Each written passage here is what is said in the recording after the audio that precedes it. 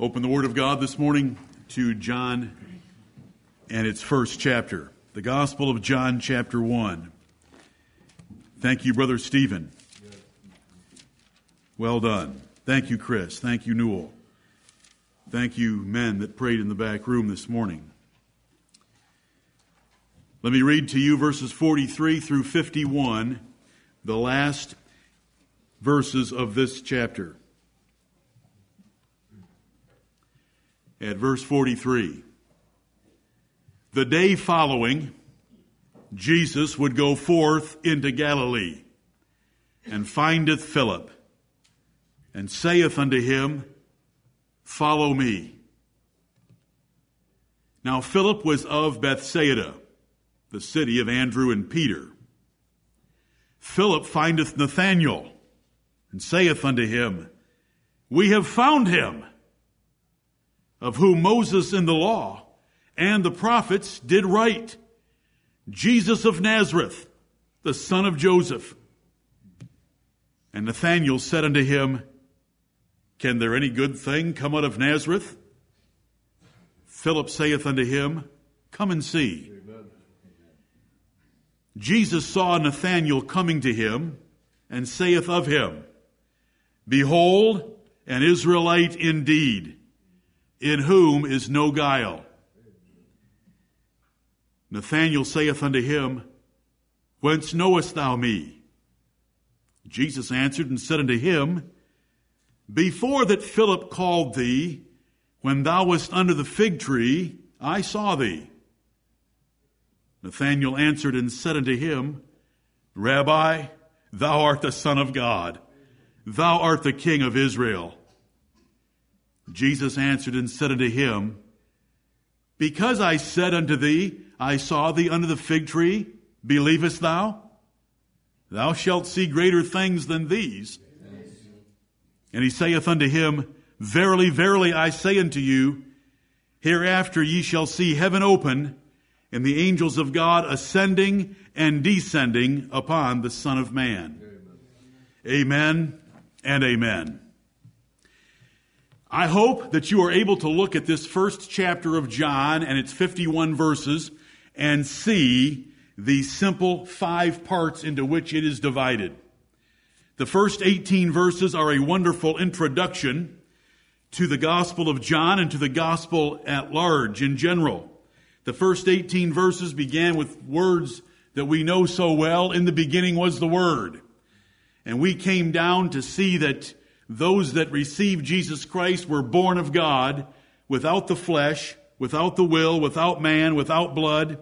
And we see the incarnate sonship of Jesus Christ taught in verses 14 and 18. It's a wonderful summary of the gospel, and a wonderful summary, an introduction, a preamble, a prologue to the Gospel of John, the first 18 verses. Then we have the first days of the gospel. 5 days we're going to encounter. We have one next Sunday that's in chapter 2. But at verse 19, we have day number 1.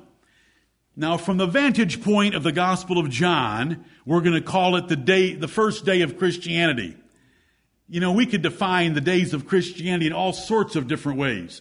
We could start them with the birth of Christ. We could start them with the first time John the Baptist preached. We could start them in front of the 40 days of temptation of our Lord. But since John, by the Holy Spirit, chose to start right here, we're going to start for the sake of understanding what he wanted us to know. John wrote differently. John wrote with more care and attention to detail than the other writers.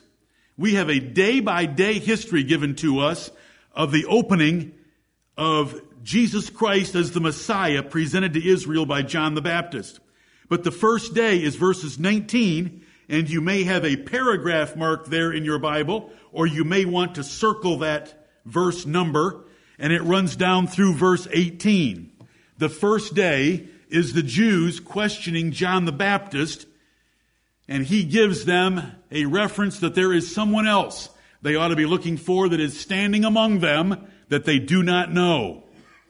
Then in verses 29 through 34, which is the third section of the chapter, but the second day, John publicly identifies Jesus as the Lamb of God. And we have that in verse 29, and he calls him the Son of God in verse 34. Day 3 takes up at verse 35 and runs through verse 42. Day 3, John identified Jesus again as the Lamb of God for the benefit of Andrew and Peter, who are converted that day. Now we come to day 4, which is verses 43 through 51. Jesus finds Philip, and he in turn finds Nathanael, and the two of them follow the Lord Jesus Christ. Amen. So we have, in the first few words, the loftiest description of the Lord Jesus Christ in his divine nature from eternity. In the beginning was the Word, and the Word was with God, and the Word was God. The same was in the beginning with God. All things were made by him, and without him was not anything made that was made. In him was life. I mean, those are lofty terms describing Jesus Christ, and we come down, instead of looking at eternity, we look at individual days.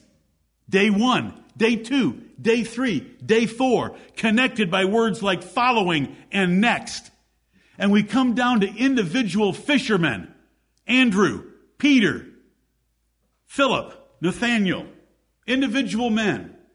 This great God has sent his Son to seek out individual sheep, including you and me. Amen. Right. Individual sheep. The creator of heaven and earth. In him was life, and the life was the light of men, plural.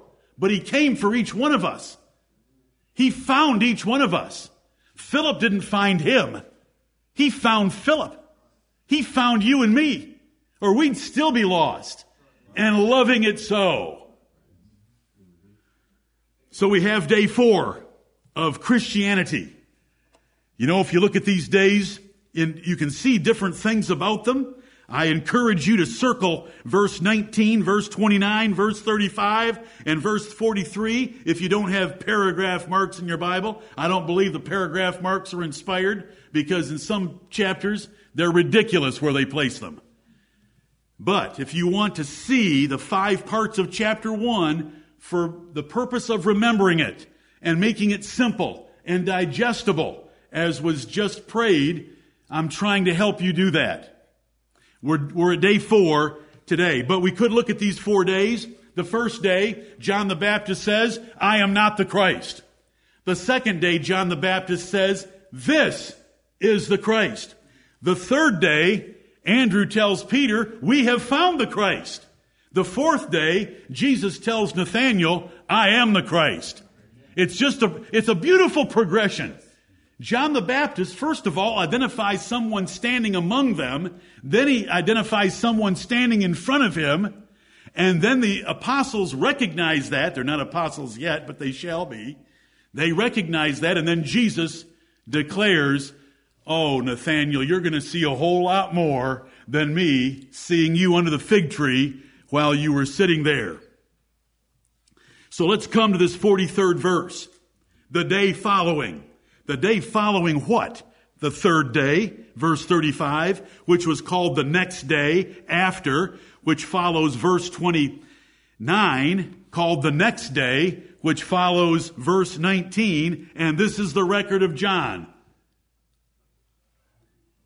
There isn't another religion like this in the world. Right. Day by day. Day 1, day 2, day 3, day 4. Here are the players. Here is what they said. Here is the result. Do you think the Indians have some written down record of when they think they met the Great Spirit who told them to worship the buffalo and to smoke themselves all winter with buffalo chips?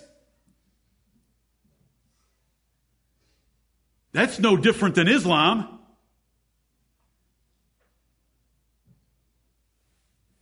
Buddha. Thank you, Lord. Thank you, Lord. If we're going to be Bible Christians, we look into the Bible and we find that God has given us a written record. And this written record, we are told by John very carefully why he wrote it. that we might believe that Jesus is the Christ, the Son of God, and that believing we might have life through his name.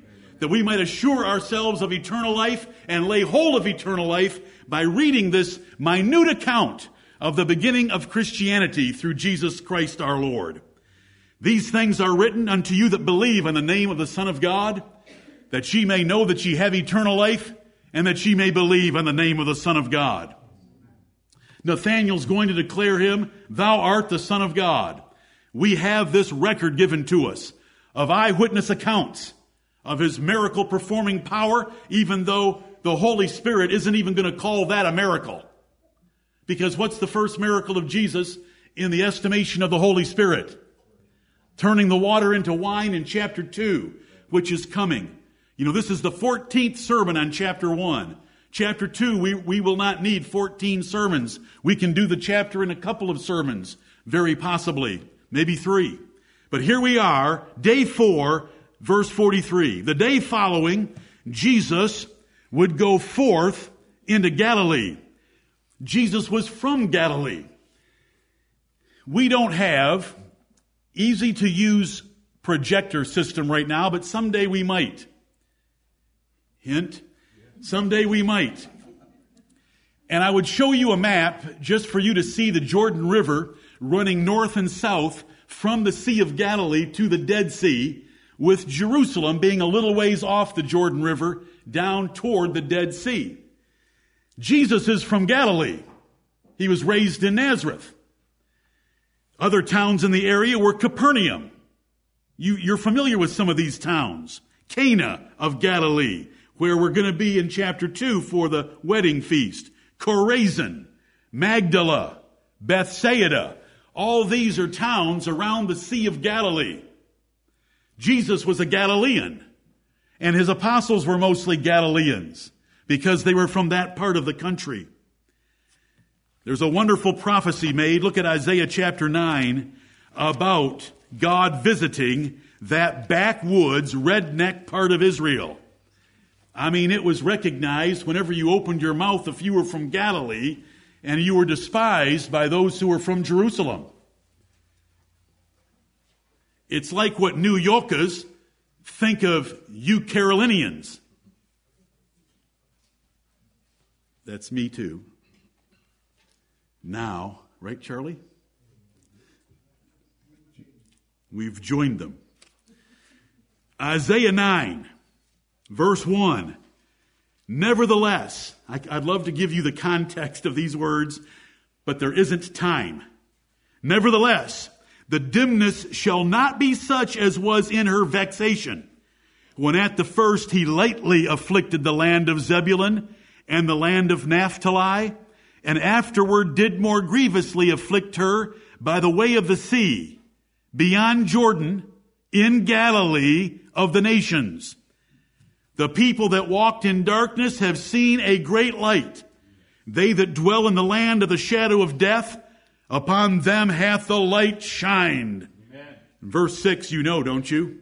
For unto us a child is born, unto us a son is given, and it describes and gives some of the names of the Lord Jesus Christ and tells us in verse 7 that of the increase of his government and kingdom there would be no end, but he would sit upon the throne of David forever, and the zeal of the Lord of hosts will perform it.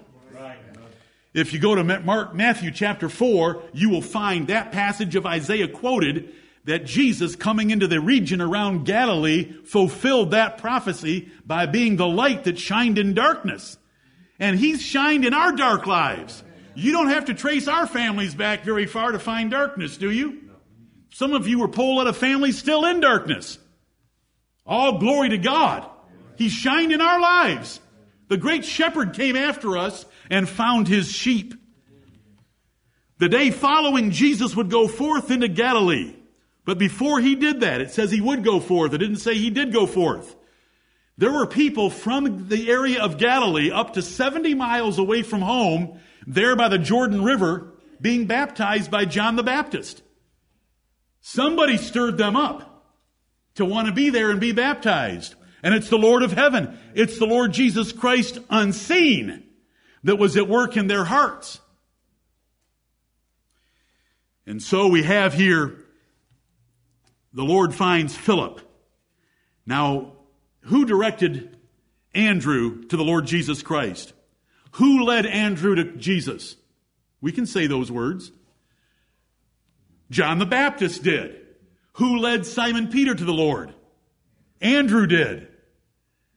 Now, who leads Philip to the Lord? Jesus did.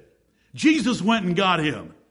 And it shows the combination of methods that God may use. Right. God may use a preacher, God may use a friend, or God may use the Lord Jesus Christ opening the heart of Lydia himself. Or going and finding Nicodemus. Nicodemus came to Jesus, but Jesus took care of him. Jesus sent Philip to go find the eunuch. All different methods. But there's men involved. Until Jesus came and got Philip. But then how did Nathanael hear about Jesus? Philip went and got him. More on that in just a moment, as you can suspect. Verse 43, the day following, Jesus would go forth into Galilee. He would go back home where he had been raised. But he found Philip there near the Jordan River and saith unto him, follow me. This is not his formal announcement to be an apostle. That is going to come when they're in Galilee, when he calls 12 to be his specially chosen men. But the call's been issued to you as well. And as his ambassador today, he says to you, follow me. Right. Who are you going to follow? The lifestyles of the rich and famous? Your teachers at Greenville Tech? LeBron James? Donald Trump? Who are we going to follow? Your heart? Let's follow the Lord Jesus Christ. Amen. He said, follow me. And then he sent apostles into the world, and we are supposed to follow them, especially our brother Paul, as Paul followed Jesus. Look at 1 Corinthians chapter 11. 1 Corinthians 11, we want to be Pauline Christians, meaning that we follow Jesus Christ as Paul did. For instance, and there's a document on our website entitled Jesus or Paul. We are Christians, meaning we follow Jesus Christ, but we follow him the way Paul told us. We don't follow Jesus the way Jesus lived, because Jesus lived under the law of Moses. Jesus was circumcised the 8th day. The Apostle Paul wouldn't even circumcise his minister Titus in Galatians chapter 2 because it is unnecessary and a Jewish relic when it is viewed religiously. 1 Corinthians 11:1, be ye followers of me, even as I also am of Christ. And there are numerous verses like that in the New Testament where Paul tells churches to follow him like he followed Christ. Jesus taught in Matthew chapter 23 that his audience ought to submit and obey the Pharisees. When was the last time you Googled the nearest Pharisee center so that you could go find some Pharisees to follow? We follow Paul. He was a Pharisee, converted. And his father was a Pharisee, but he followed Christ. John 1:43, follow me. The Lord Jesus says to you today, by my voice and these words, follow me. Don't follow anyone else. Don't even follow your pastor when he goes against Jesus Christ.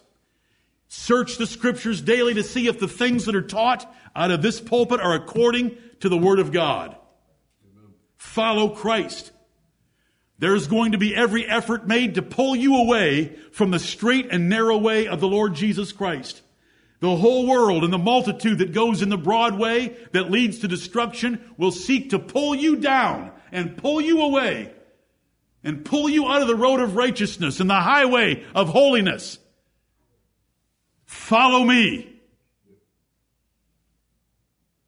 Follow me. You have followed all sorts of idiots in this life, and so have I. We've read them. We've heard them. We've watched them, whether it's on television or live. We have followed idiots. The cool kids at school. Follow me. Verse 44. Now Philip was of Bethsaida, the city of Andrew and Peter. Praise God for the Lord saving some out of the city that meant house of fish or house of nets, because it was a seashore town of fishermen. Andrew and Peter lived there, and so did Philip. Jesus would later condemn it for its great sins, but he saved his elect out of that city. Woe unto you, Bethsaida! Because if the works that had been done in you had been done in Sodom and Gomorrah, they would have repented. They were wicked. Like Capernaum, like Chorazin, the cities of Galilee, the Lord Jesus Christ rips them for not believing. Are you a believer today? That the Lord Jesus Christ is the Son of God, and will you follow him? Verse 45, Philip findeth Nathanael. This is the way it should work. Jesus found Philip in verse 43. Philip found Nathanael in verse 45. Philip findeth Nathanael. The friendship here, or the family relationship between these two, is not disclosed to us in the Bible. It's not important. Notice the desire for others. Instead of verse 45 reading, Philip thanks the Lord and blesses and praises him and falls down at his feet and says, thank you for finding me. I will follow you. That wasn't good enough.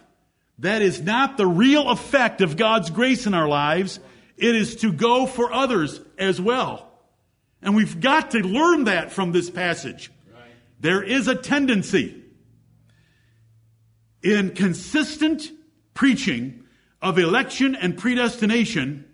There has been a tendency in the churches of Jesus Christ for them to run into fatalism. We can never let that happen to us. Right. We know that God has the book of life written with the names from the foundation of the world, yet we should be moved like Paul was to find those elect souls and show them the way of God more perfectly. We should know among our acquaintances, among our family extended, who might have an interest in the kingdom of God. And we bide our time and we pursue them and we pray for them and we seek to save them like Philip sought to save Nathanael. Not to save him from hell, not to get his name written in the book of life, but to have him realize the great blessings of gospel salvation. Right. Like Paul prayed for the elect Israelites in Romans 10, brethren, my heart's desire and prayer to God for Israel is that they might be saved. For I bear them record that they have a zeal of God, but not according to knowledge. For they, being ignorant of God's righteousness, are going about to establish their own righteousness. But Christ is the end of the law for righteousness to everyone that believeth. That was a huge gift to give to a Jew to show them that Messiah had come and had finished the sacrificial system. But we have all sorts of isms and nations out there, meaning denominations around us. And those poor people are so ignorant. And we want to save them. Apollos was a mighty man. Right. Eloquent, fervent in spirit, learned in the scriptures. But he only knew up to John the Baptist. And so Aquila and Priscilla, two tent makers by trade, were able to take him home with them and show him the way of God more perfectly. And when they opened the door and let him go, you should read about it. In Acts chapter 18, the last 5 verses, and the first of chapter 19, he was a mighty man. He went into Corinth of Achaia, Greece, and mightily convinced the Jews, and that publicly, that Jesus was Christ. Where did that powerhouse of evangelism come from? A tent maker and his wife. Because they were attentive. Because they were knowledgeable. Because they were passionate. Because they were enthusiastic. Because they knew the truth and could defend it. They won the man. And he's great in the annals of the Acts of the Apostles. No wonder we get to 1 Corinthians chapter 1 and the Corinthian church, some would say, I am of Cephas. They're appealing to the name that Jesus gave to Simon. Cephas is Syriac for Peter in Greek. I am of Cephas.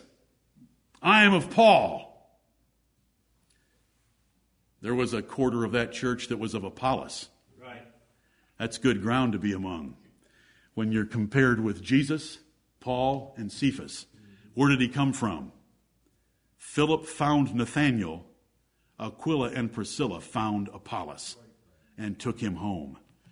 Oh, Lord, Lord, forgive us if we have neglected our duty of being like the righteous that are a tree of life, and those that win souls are wise. Philip findeth Nathanael. Why did it matter? Because he had some great news to share with Nathanael. Consider some foolish and vain things that if they were to happen to you, you would call most everyone you know and tell them. You open your trunk at the gas station, you find $25,000 in cash. My wife's going to get a text. I'm going to get an email or a phone call because you got $25,000 in cash. 25,000 FRNs is about as poor of a life as can be imagined. But that would move you. Now, for those of you that are scoffing at 25,000 FRNs, if it was 50, you'd call me. 50 is just as bad as 25,000. Do you know how much of either one you're going to take with you when you leave this world? None of it. But you would want to share that news. How about a pill guaranteed to lose a pound a day? Would you be calling her? You'd be calling around. It'd be on Facebook. You'd be tweeting that baby all over the place. Diner food. Giving free food for a month. You'd want me to put it in an update to the whole church. Oh, yes, you would. Every single one of you. It's embarrassing. Diner food? I like diner food. The mayor coming to your house for supper. Would we hear about it? An investment idea for 10% guaranteed. 10 lousy percent? A free flight anywhere for you and a friend. Oh, we'd hear about it. Amazing. You'd want to tell us this. This junk. This garbage. You'd want to tell us. Listen to this. Consider some fabulous facts about God and the gospel that you yawn about. If Jehovah is only half what he shows and says in the Bible, he trumps all else forever. Right. If Jesus of Nazareth is Jehovah in the flesh and came to earth and is coming again to earth, it trumps all. If the Bible is half true in what it claims, living for anything else is insanity. The body of truth in a Bible trumps all human learning in all fields of study. To assure another person of eternal life and show him how to live this life is fabulous news to share. To share the joy of fellowship with Jesus by his Spirit should motivate you. Arminians don't get motivated. Remember, we've never met a consistent Arminian. Right. Even though they think they are getting names in the book of life and saving souls from hell. But we should be highly motivated because we have truth that they don't have. Right. And that's the finished work of the Lord Jesus Christ for the assurance of their salvation and how they ought to live in this world. We have it all. But we yawn. Oh, give me that $25K in the trunk and I'll be full of joy. Isn't that yes, you would. Shane. Orville. $25K. Lord help us. Look at Philip. Follow me. Lord, hold just a moment. Off he goes. Because some men from the cities of Galilee have come down to be baptized by John the Baptist. They know something is going on by the calendar of God's prophetic word. And they have found the Messiah. So Philip finds Nathanael. Paul was obsessed to save other men, as I've mentioned to you before. Who have you found to share the truth of the gospel of God and Jesus Christ with? Are you like Andrew or Philip here in this context with their immediate pursuit of others? Look at what we have in John chapter 1. A great apostle, the beloved apostle, starting out with in the beginning was the Word. He gets down to friend telling friend, I have found the King of glory. I have found the Son of David. I have found the King of kings. I have found the Lamb of God. I have found the Christ of Israel. I have found the second Adam. I have found the seed of Abraham. I have found the seed of Isaac and Jacob. I have found Emmanuel. Philip findeth Nathanael. Proverbs chapter 11 and verse 30. The fruit of the righteous is a tree of life. He that winneth souls is wise. That's the word of God.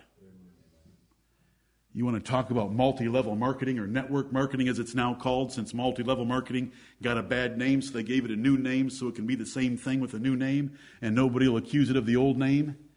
Multi-level marketing and network marketing. You know, that's how you get rid of overpriced soap. You invite people over to your house and you tell them how they can become billionaires by selling overpriced soap. So they buy some of your overpriced soap and then they go home and have somebody over to their house and they tell them how they can become billionaires. It's multi-level marketing. You know, this is multi-level marketing of underpriced eternal life. And do you know how underpriced it is? I need a four-letter word. Free! It's free! A billionaire? Oh, you're talking about a billion FRNs now. You know, a billion FRNs today don't get you what it used to get you.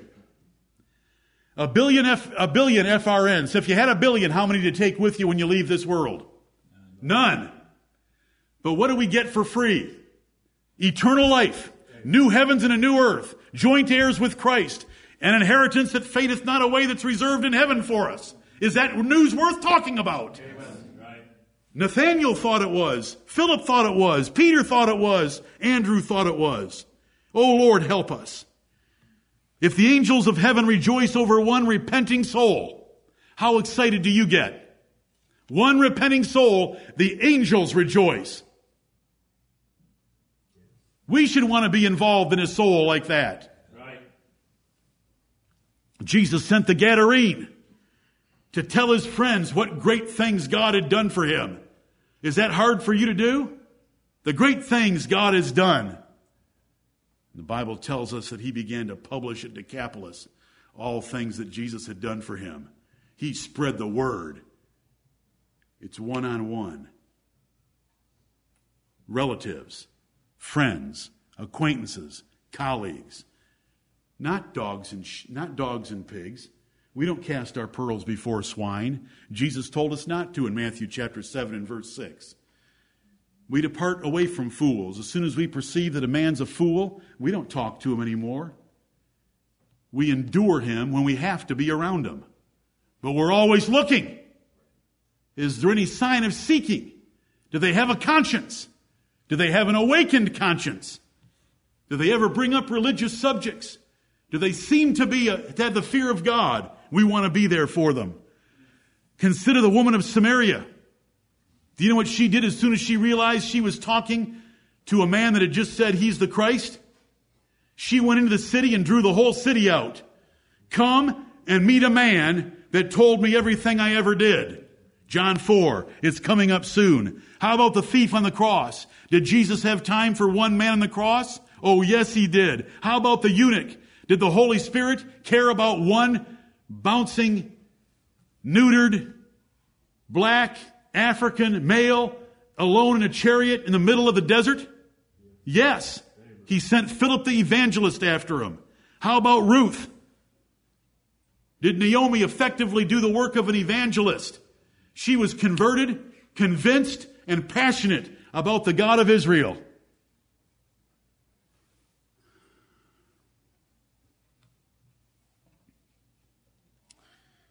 Oh, Lord, help us to be fishers of men.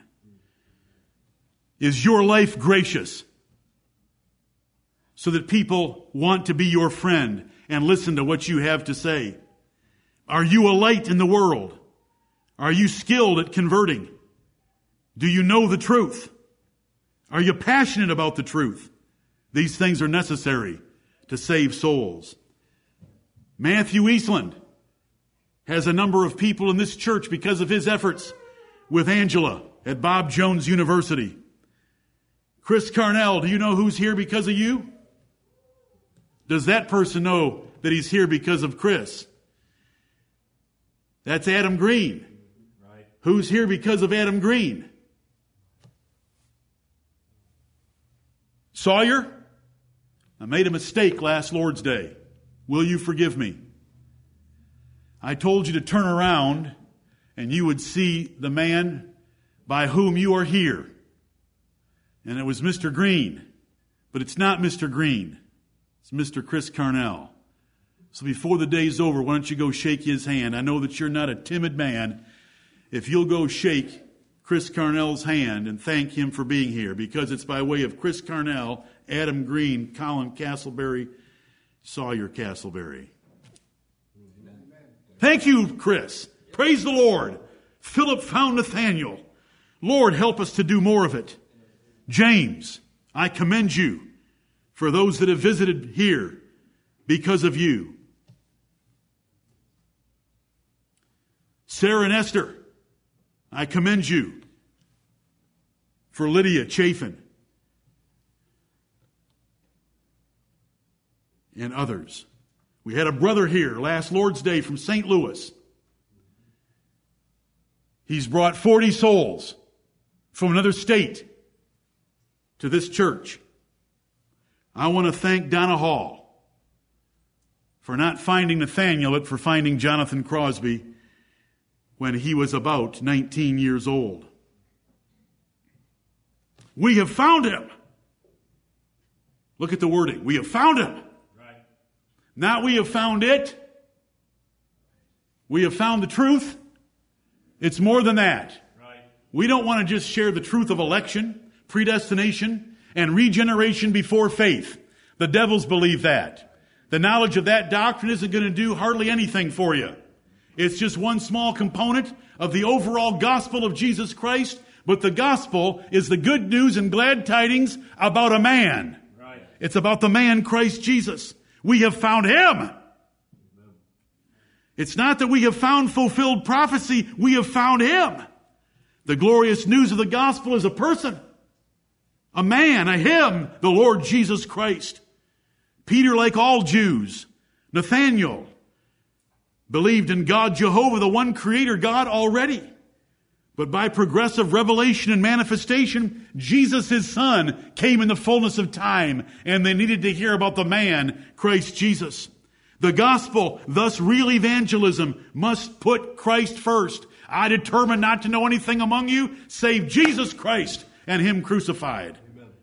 Do you know what kind of preaching the Apostle Paul could have done from city to city with slides showing the fulfillment of Daniel chapters 7 through 12? But he determined not to know anything except Jesus Christ. Jesus Christ is found in those chapters. But he's centered on Christ on the cross. We have found him. Check out evangelism in the Bible. On the day of Pentecost, Peter preached Christ to those Jews. Therefore, let all the house of Israel know assuredly that God hath made that same Jesus whom ye have crucified, both Lord and Christ. When Philip met the eunuch in the middle of the desert, he preached unto him, it says, he preached unto him Jesus. When Philip the evangelist went into the city of Samaria and taught things concerning the kingdom of God and the things concerning Jesus Christ, many were converted. Cornelius, when he met Peter, Peter began immediately and told him about the Lord Jesus Christ. We have found him. Him is the Lord Jesus. Him is the center of our religion. Him is the object of our faith. Him is the person of our redemption. Him is the friend of our souls. He's the king of our kingdom.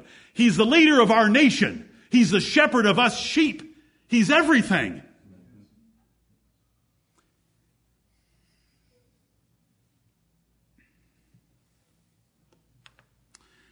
Who do you think is important in the world? Miley Cyrus? LeBron James? Donald Trump? You know, if you were going to bring, if you had them coming to visit with you in Greenville, we'd have all heard about it. I want you to come over and have supper with me because I've got Donald Trump at my house. Wow! What about the Lord? Right. We have found him. It's amazing. Aren't we pitiful? Remember, what's the greatest proof of total depravity? Look in a mirror. Yep. Bam. What's important to you, JRC? Bam. Lord, help us. We have found him, of whom Moses in the law. And I've shown you that before. We don't appeal to any man. We need preparatory teaching to give to others if necessary, because we want to lead them in the Bible. Preparatory teaching to someone. Notice how Philip reasons with Nathanael. In verse 45, we have found him of whom Moses in the law. There is a 3-step approach that we should use, that the Bible uses. First of all, to establish the existence of God. If a person doesn't believe in the existence of God, we don't care about them. Because they're so stupid and beyond all recognition of the obvious, you can't teach them anything. That's the way it is in the Bible. Paul never wasted time with anyone that didn't believe in the existence of God. If he was on Mars Hill, he would look at all their temples and idols, and he would say to those philosophers of Greece, this altar that you have over here to the unknown God, I want to tell you about the unknown God. He's unknown to you, but I know him. Let me tell you about him. Because if you don't have that starting place, you don't have anything. A person is so unreasonable, according to the testimony of Scripture, because all men don't have faith. Right. 2 Thessalonians chapter 3, verses 1 and 2, the Apostle Paul told the church at Thessalonica, pray for me that we might be delivered from. Not that they would be delivered to Paul, but that we would be delivered from unreasonable and wicked men. For all men have not faith. Right. Faith is the choice to believe the unseen. Because what you can see is ridiculously temporary. And so Paul said, deliver us from them. So the first thing you want to do is see that a person has the fear of God and believes in the existence of God. Then you need to convince them of his revelation. And in America, most of those that fear God are already convinced of his revelation that the Bible is God's word. It's a supernatural book with thousands of fulfilled prophecies in it and many other categories of proof showing that it is a supernatural book unlike any other. And then you can appeal to that to show Christ. That's the order. The fear and love of God, the trust of Scripture, and appealing to that. And then Christ. So look what Philip does. Nathanael, we have found him, of whom Moses in the law. Genesis chapter 3, the seed of the woman. Genesis chapter 49, Shiloh. Genesis chapter 17 and 22, the seed of Abraham. Right through the law. The prophet like unto me that God's going to raise up. And then he says, and the prophets. And you know, I've got a list of prophecies here that would take me this Sunday and next Sunday to go through, but I'm not going to do it. You know Isaiah 7:14, a virgin shall bring forth a son and call his name Emmanuel. There's all these prophecies of Isaiah, Jeremiah, Psalm, the Messianic Psalms, Malachi, Micah, that he be born in Bethlehem, a little village of Ephratah, Judea. So look at the method. We have found him, of whom Moses in the law and the prophets did write. It's in writing, Nathaniel.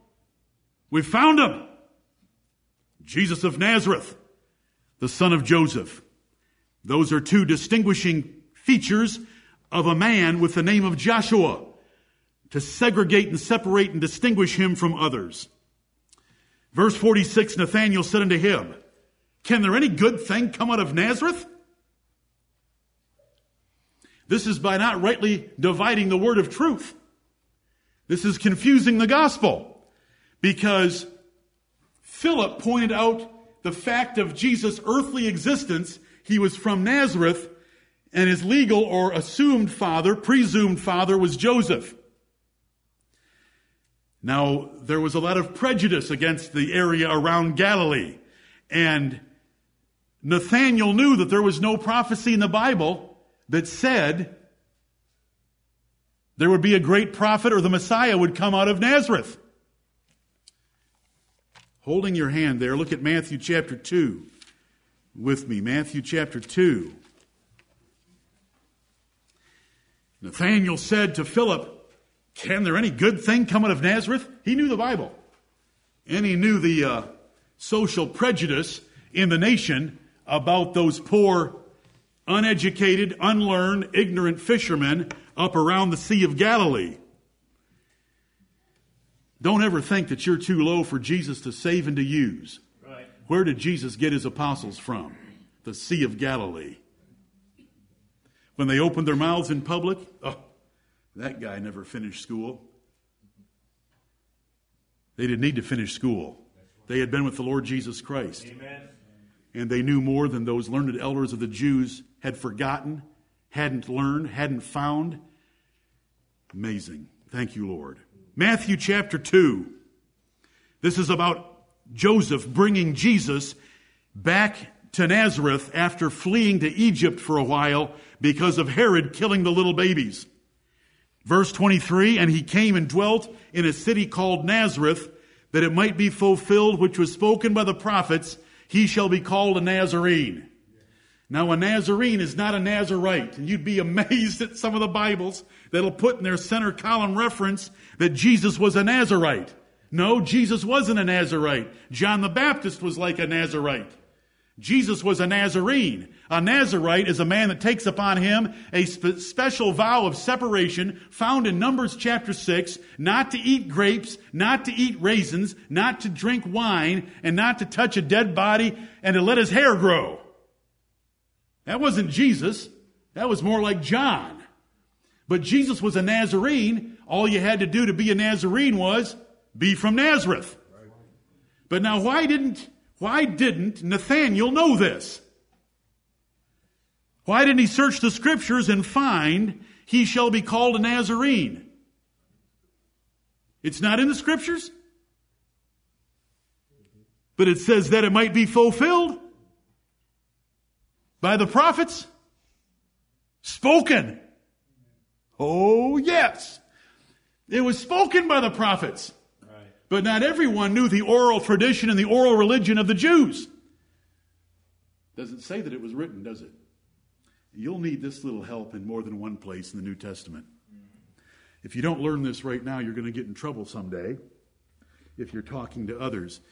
We read every word of God, don't we? Is every word of God important? It does not say it was written. It says it was spoken. Right. You say, well, did Matthew hear them say it? He didn't need to. He had the Holy Spirit telling him that those prophets, plural, had said it. Jesus, the Christ of God, would be a Nazarene. Let's get back to John 1. John 1. Jews thought Jesus came from Bethlehem, not Nazareth. Were they right? Here's my question to you. Did Jesus come from Bethlehem or Nazareth? Yes. Born in Bethlehem, raised in Nazareth. He came from both. And so they were confused. They knew that Shiloh was from Judah. They knew that the Sea of Galilee was not in Judah. So there was confusion because they didn't rightly divide the word of truth.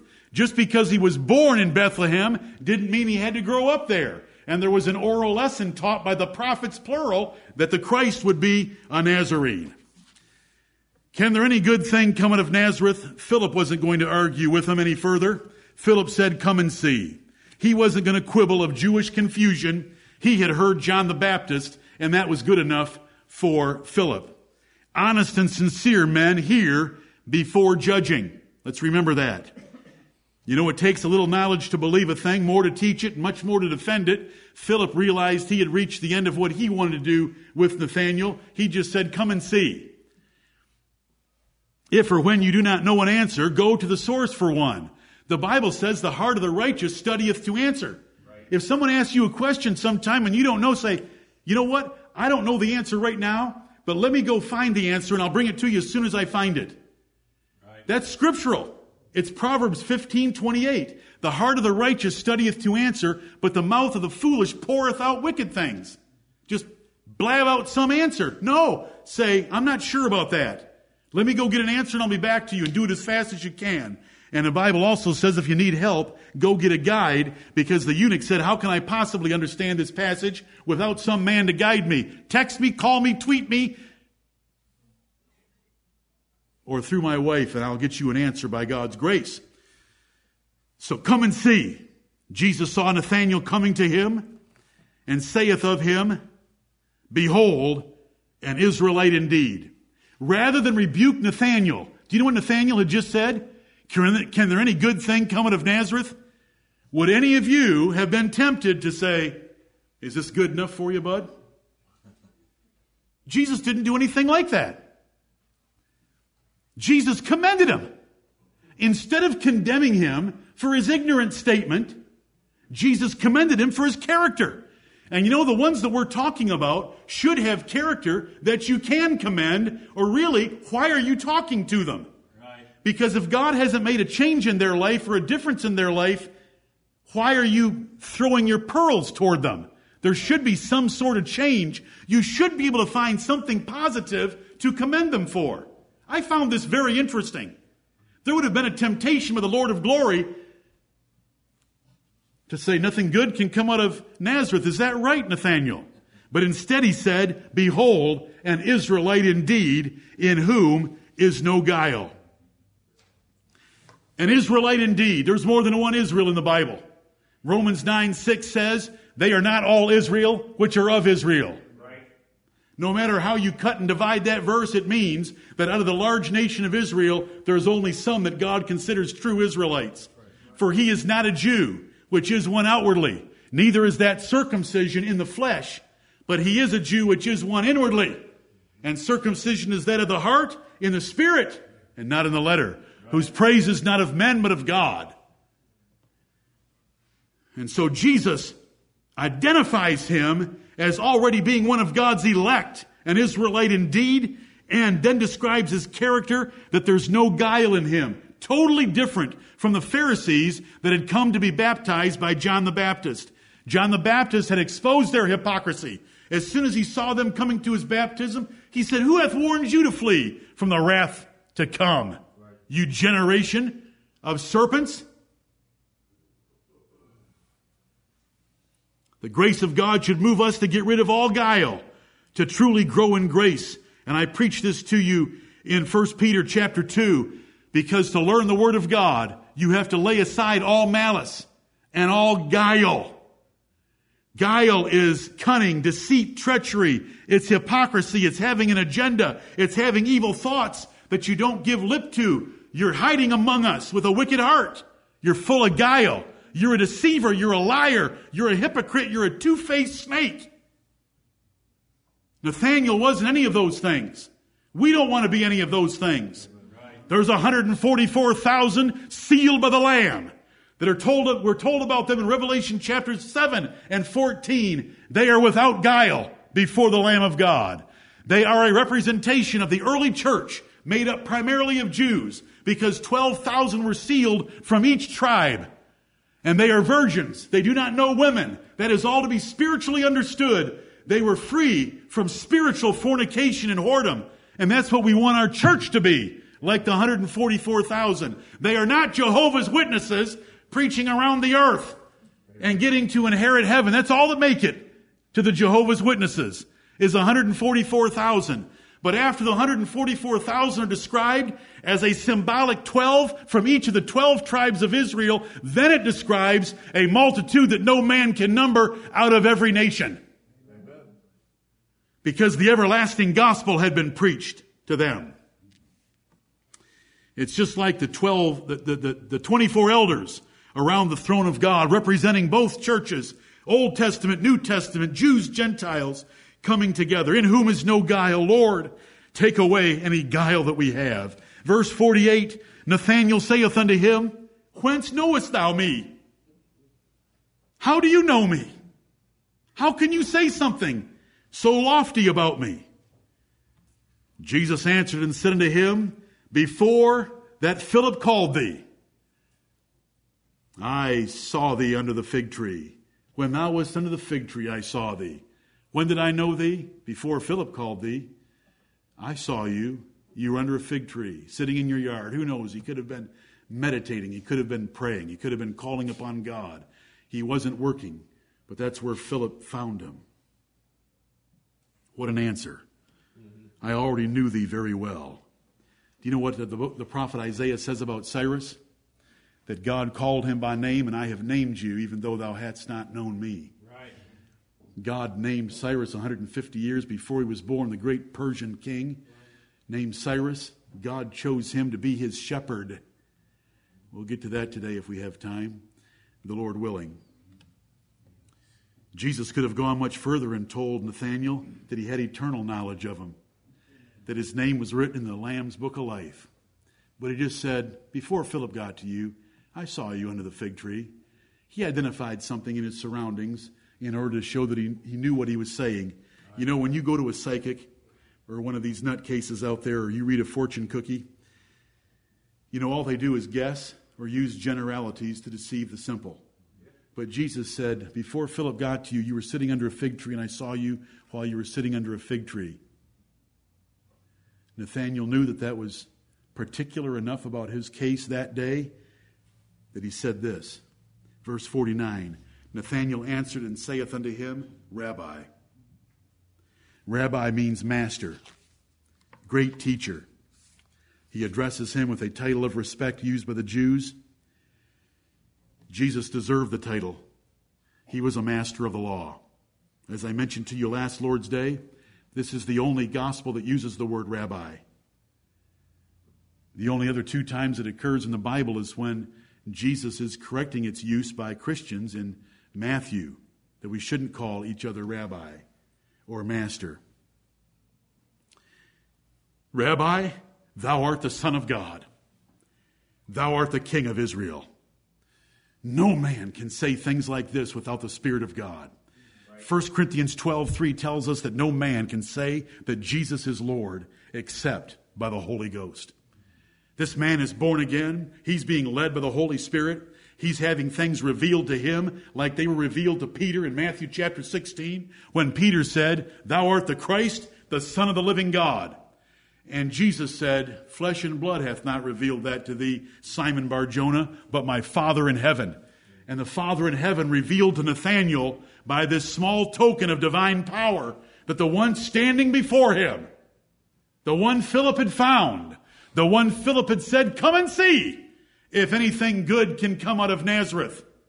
Thou art the Son of God. All that prejudice, all that superstition and ignorance fled away with the knowledge of the truth that Jesus of Nazareth was indeed the Christ, the Son of God, yea, the King of Israel, fulfilling all the prophecies on both counts. Philip did his part, and God did his part. Are you ever going to do your part? And sometimes God has no work to do except for the gospel to be a savor of death unto death? Yes, indeed.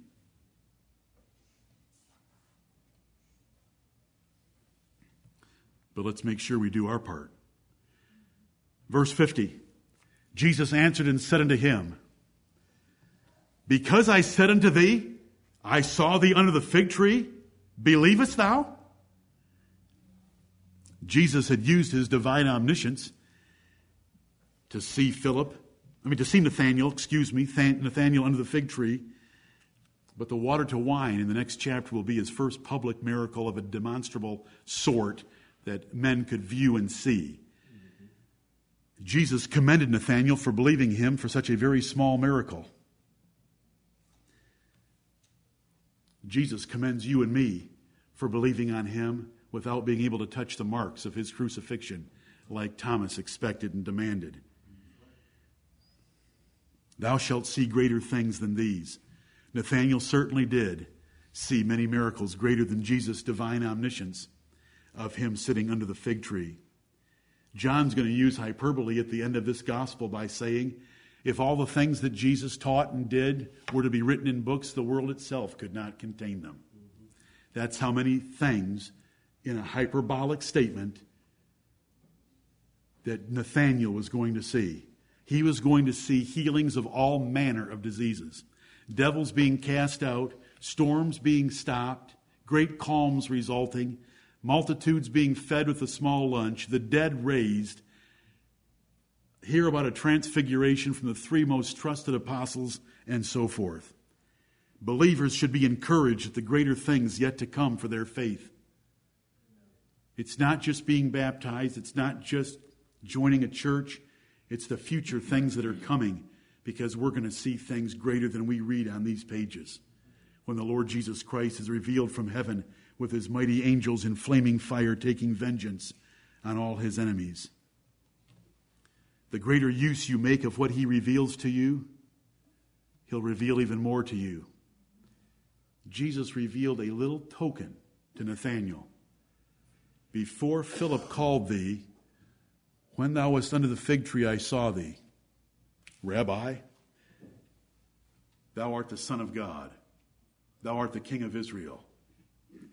When you obey the light that God gives you, he will give you more light and reveal greater things to you. And so the Savior said in verse 51, verily, verily, Nathanael, he saith unto him, verily, verily. This is the only book of the Bible that has this expression in it. Here's the first occurrence of Jesus Christ saying, verily, verily, I say unto you. There's 25 of them in this gospel and nowhere else. John loves absolute truth. Verily means it is veritably the truth. Amen, it is certain. It is sure. It's in truth or verity. It's a matter of truth or fact. Indeed, in fact, in reality, really, truly. It's placed in front of a sentence or statement as an emphatic asseveration of its truth or accuracy. Verily, verily. Nathanael, I showed you a little bit of my divine power. You believed. You've confessed me before men. Verily, verily, I say unto you, hereafter ye shall see heaven open.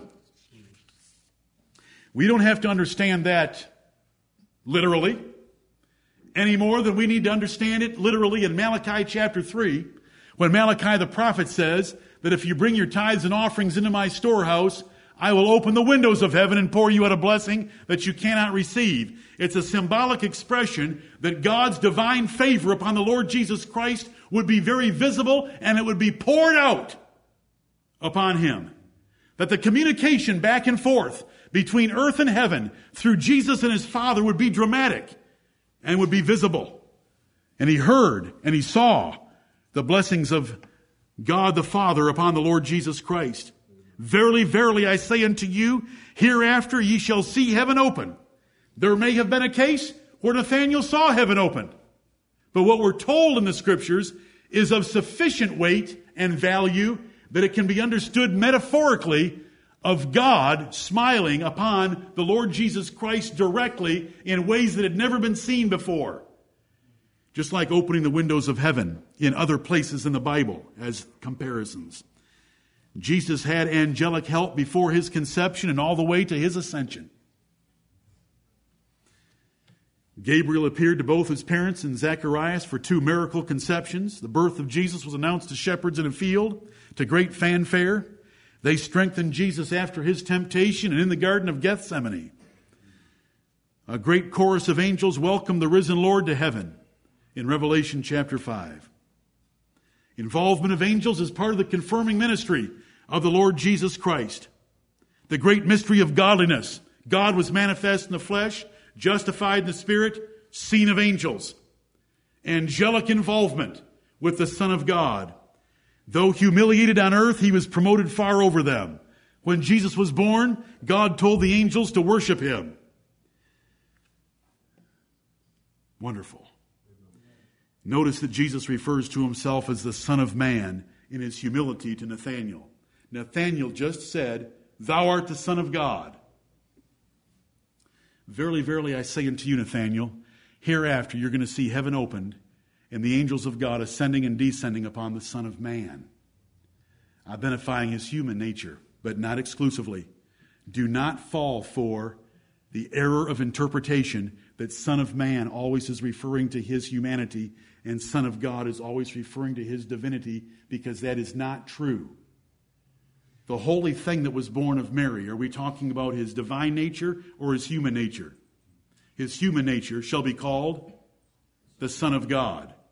In John chapter 3 and verse 13, Jesus is going to tell Nicodemus, the Son of Man that is sitting talking to you is in heaven, present, in heaven. Though he uses the title Son of Man, he's referring to his divine nature. Because they are so wrapped up in each other, both titles apply. But the Son of Man reminds us that he is a God-man. Hereafter ye shall see heaven open, the angels of God ascending and descending upon the Son of Man. And as we read the pages of the New Testament, some of the examples I just gave you of the angels being with Jesus during his temptation in Gethsemane. 2 angels appeared in Acts chapter 1 when Jesus ascended up into the clouds. 2 men stood by the apostles and said, "What are you guys looking up into the clouds for?" There were angels, angels, angels. We get to read it because it's in writing. We have a written revelation of these things that happened in the first century, and we should be very thankful. Amen. Do you know him? Philip said, "We have found him." Do you know him? Do you know Jesus of Nazareth, presumed to be the son of Joseph, is the Son of God and King of Israel? Amen. Do you love him? Do you tell others of him? Do you love to declare his true identity? The gospel is great news about him. Are you following him? He said, "Follow me." Then he saved Saul of Tarsus, changed his name to Paul, sent Paul to us Gentiles. And Paul said, "Follow me as I follow Christ." Are you following him? Are you following Jesus? Then repent. Reform. Confess your sins. He is faithful and just to forgive you your sins. Amen. Peter denied him. John Mark went AWOL. Demas forsook Paul. But where there's repentance, the great R factor, he takes us back. He made Peter great in his kingdom. He can make you great. Are you following him? If you're not following him, who are you following? If you say to me, "I don't follow anyone," then you're following yourself. Right. The worst person on the planet that you could pick. Right. Lord, help us. We thank you for your precious word. We thank you for John chapter 1. Bless it to thy people. In Jesus' name, amen. Amen.